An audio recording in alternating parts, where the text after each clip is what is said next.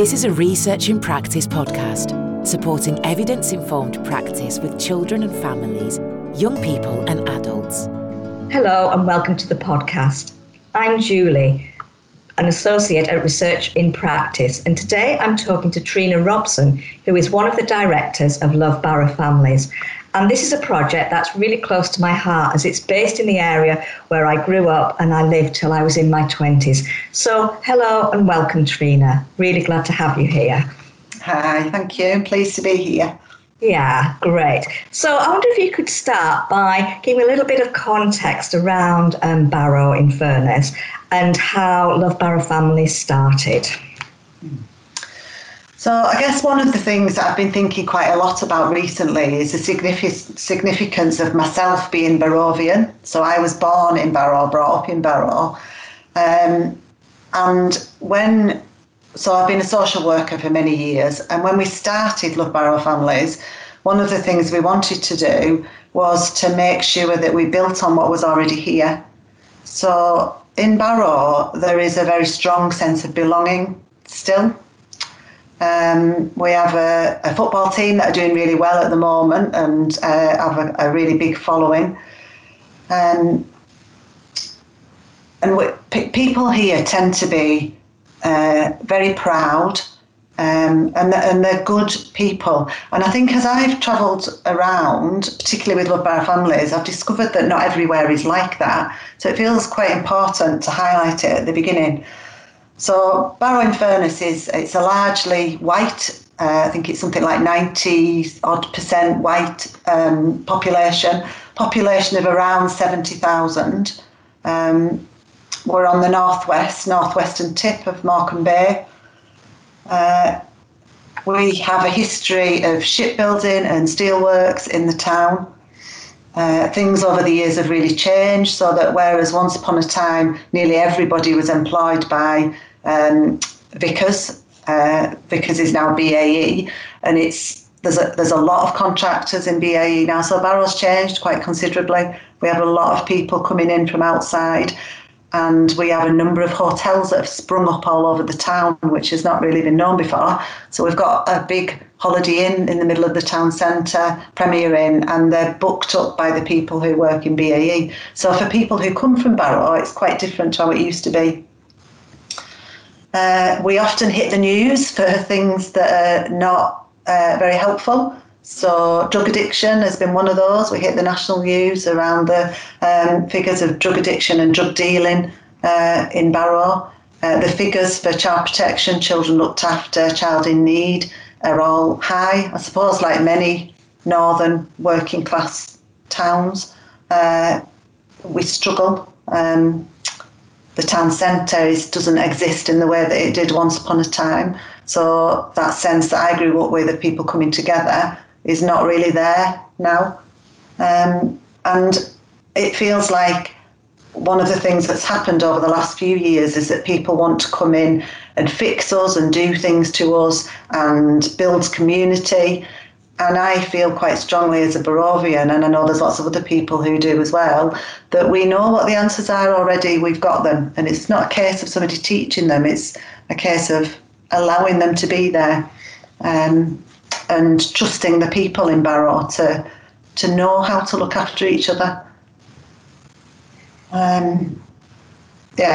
So that's a really good introduction to the area, and it sounds like it's changed quite a lot since I lived in the area, so that's quite interesting for me personally. So given that context, when and how did you start up Love Barrow Families, and what was the impetus behind that?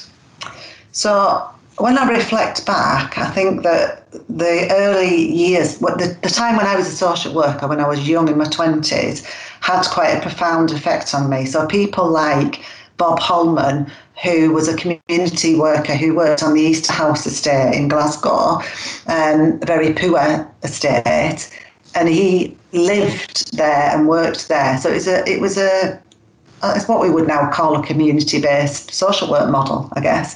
Well, I remember those things, and they were the things that influenced me right in the beginning. So I knew that existed, and I knew that so when Love Barrow Family started, it was 2013-14. I was working at the time in the Child and Adolescent Mental Health Service. I'd worked previously in social services. We'd had a number of serious case reviews.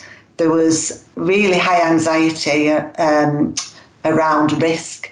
There was local professionals from CAMHS and from social services who had been blamed and shamed in the local paper for things going wrong. It felt like the services were really fragmented, and they tightened thresholds as well. So there was families bouncing between mental health services and child protection, and lots of disagreement about who should pick it up and what should happen. So that and alongside that, I was having some personal experiences, which again have been important, and they feel important to talk about, because I was a foster parent a long time ago, and I was involved with adult mental health services because in my role as supporting the woman that I'd fostered when I was younger, and I was looking after her daughter. And it was a really powerful, difficult environment to be in. And I just started thinking about whether there was a possibility to do something different. There was lots of discussion at the time around innovation. I worked for a health trust, and one of the directors in the health trust was a GP who had done lots of community work, and there were some bursaries. There was a possibility of applying for bursaries to what they were calling innovation bursaries. And so I talked to John Howarth, and he supported the idea of working with some families locally to try and find out from them what their views were, what they thought would work, what wouldn't, and then trying to pull that together into some kind of plan that we could use to reorganise. It was really reorganising public services. That's what we were talking about at the time. And one of the things we did was we really wanted to make sure that what we did was backed up with kind of evidence and theory. And in some ways it was kind of a lifetime's work. But one of the things we did was we used the New Economic Foundation's definition of co-production to inform what we were doing. And I'm really pleased looking back that we did that, because I think co-production became one of those words that was bandied around a lot and used in different ways. But for us, we were very clear about what it meant. And there was a very strong sense of it being about equality and valuing what people do as work. So asset-based, really, valuing people's assets.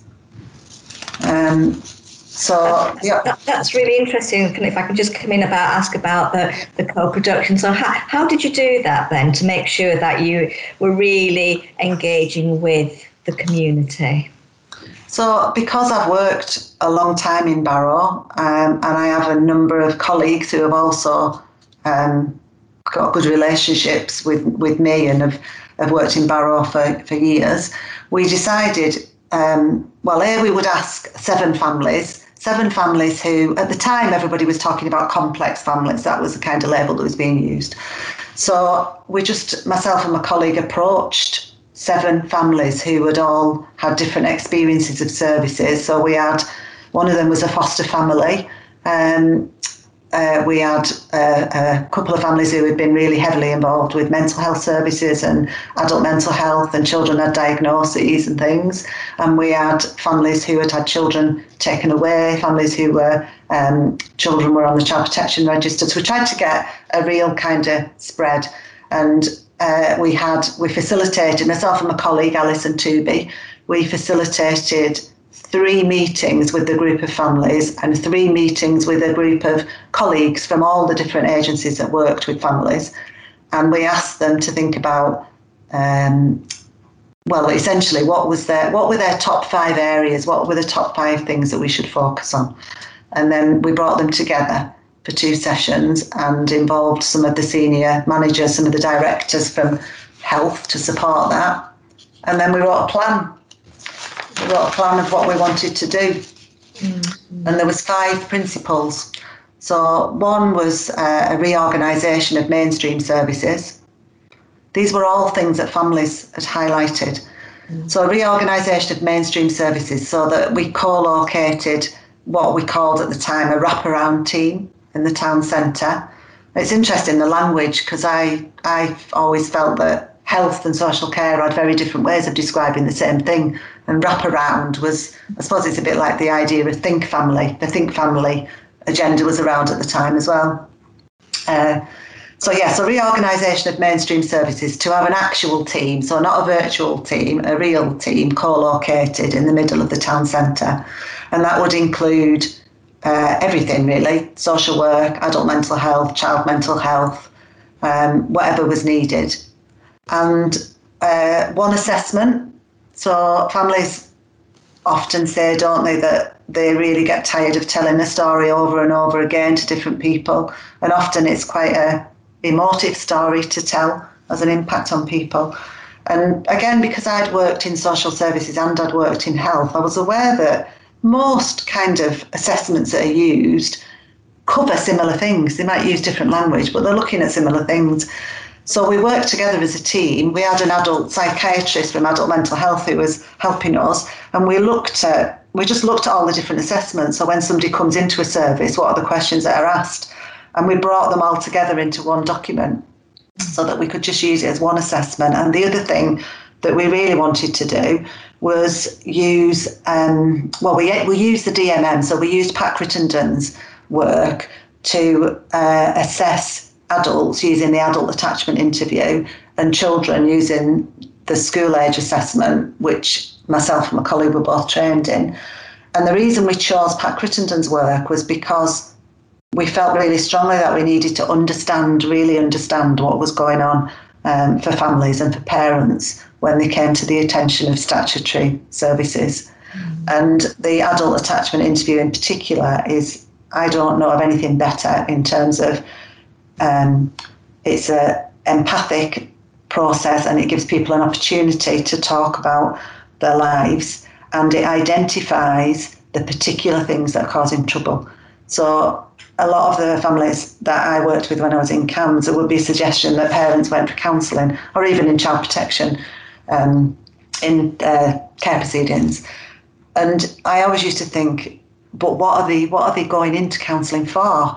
And I liked the AAI because it focuses on the particular things that parents are having trouble with, not everything, because we're all on that continuum somewhere. So it helps to highlight things that sometimes are not evident to the person.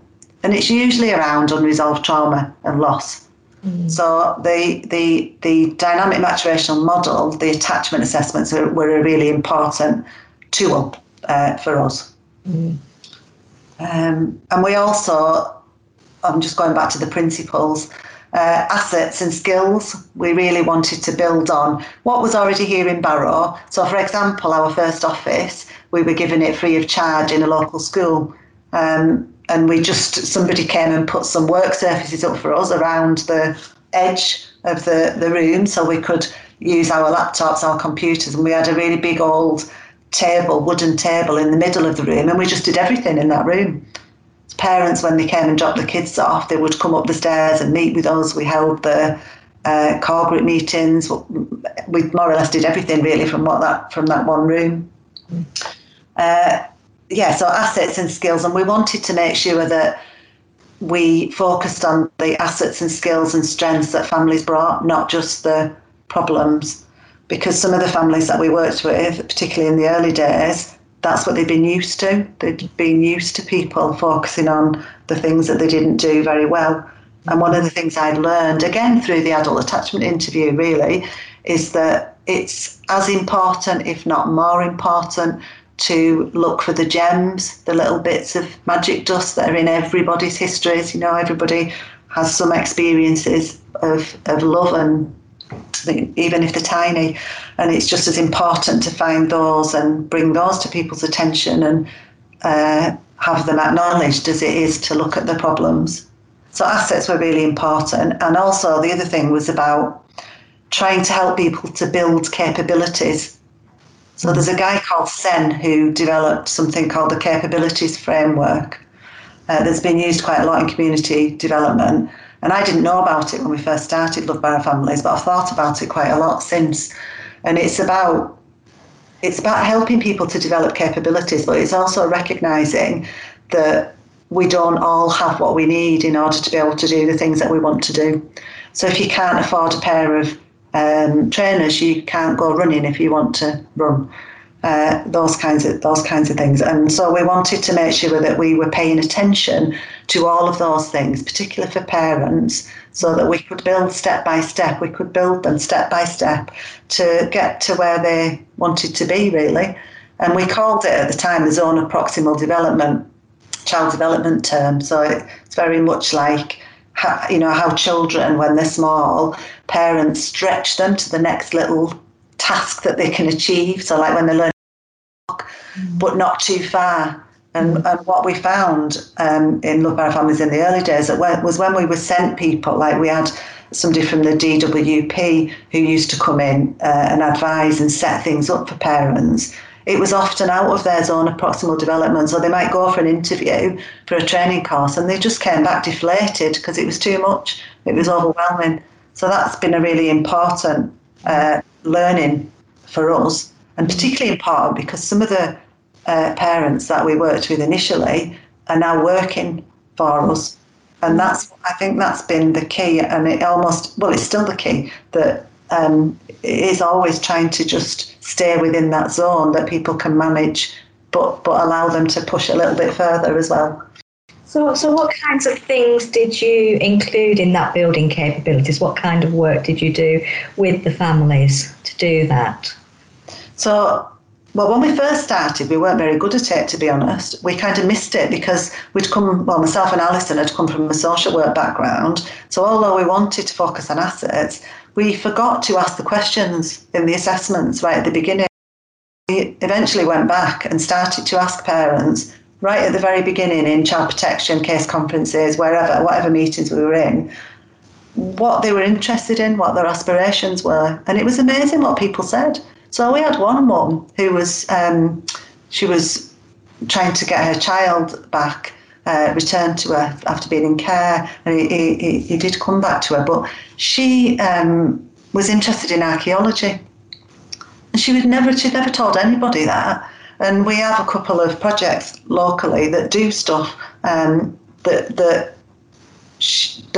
meant that she could go and kind of explore a little bit and try and find out what it was that she was interested in particular. So that we have a member of staff now who, when she first came to us, one of her children was in care, children were on the child protection register, she'd been in care herself.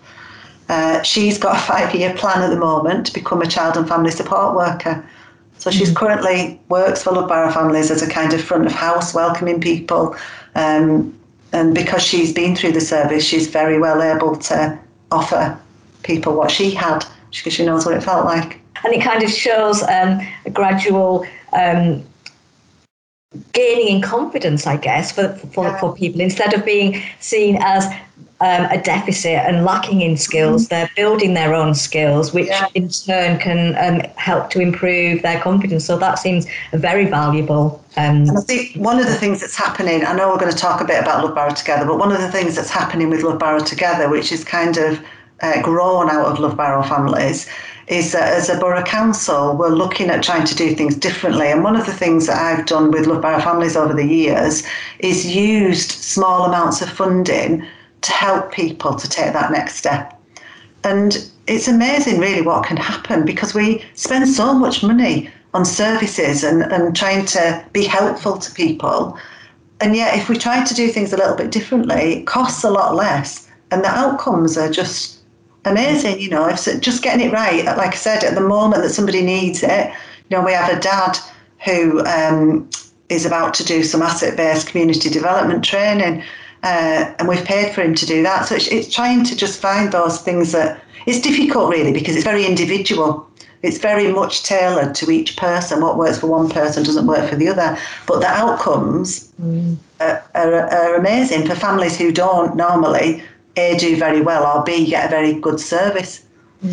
and that access to funds at a very early stage, is obviously very beneficial because it saves a lot of money further downstream. Yeah, it does. And those people, they don't have money. Do you know, like those of us who work, I mean, I'm not rich by any means, but I can do more or less what I want to do. Some of the families, particularly in Barrow at the moment, poverty-wise, people, £200 to somebody can enable them to set up a little business. It can completely change somebody's life. Yeah, that's great. So I've lost where we are now with the top 5 things. Me too. I think I've more or less said everything that I wanted to say about the top. No, the one thing I didn't say was that when we met with the original 2 groups, the practitioners group were very kind of insistent that we needed qualified, experienced, safe hands to hold the team. If we were going to do things differently within an environment that was anxiety driven, it was going to be all new, it was going to be difficult, and the people in the team needed to feel that they were in safe hands. So that's always been something that we've had people like me, Alison. We had a really good family therapist who had lots of experience, who do the supervision, but do lots of things really. One of them is to try and make sure that the theory is brought into practice day to day. So trying to translate some of the information from the assessments into, so what does that mean when a volunteer is going to help them with the washing or something, so very much trying to use the assessments practically as well as psychologically. So if I understand it, then what you're saying is you have this core team with some background in the theory and the practice, but then you have a core group of volunteers as well who work with the community. Is that right? Yeah. So many of our parents and families volunteer to do various things, or I wouldn't even call it volunteering really. It's assets. It's sharing assets with each other.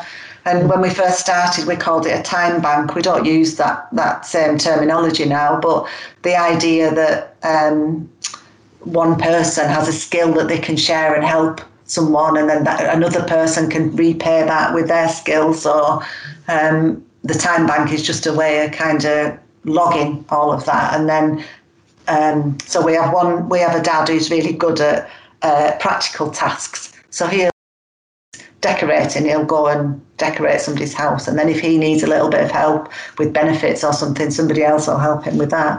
Mm-hmm. So it is volunteering, but I think volunteering also sticks a label on it that kind of professionalises it.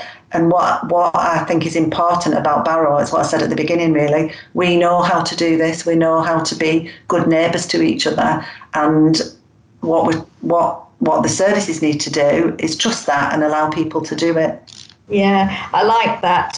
Good neighbours and sharing what your skills are with other people who need your help with something, and then getting something in return. And that seems like a really, really good model and very, very worthwhile.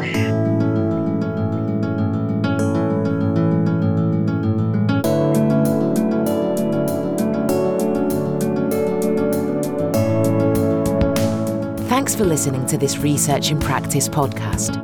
We hope you've enjoyed it. Why not share with your colleagues and let us know your thoughts on Twitter? Tweet us at ResearchIP.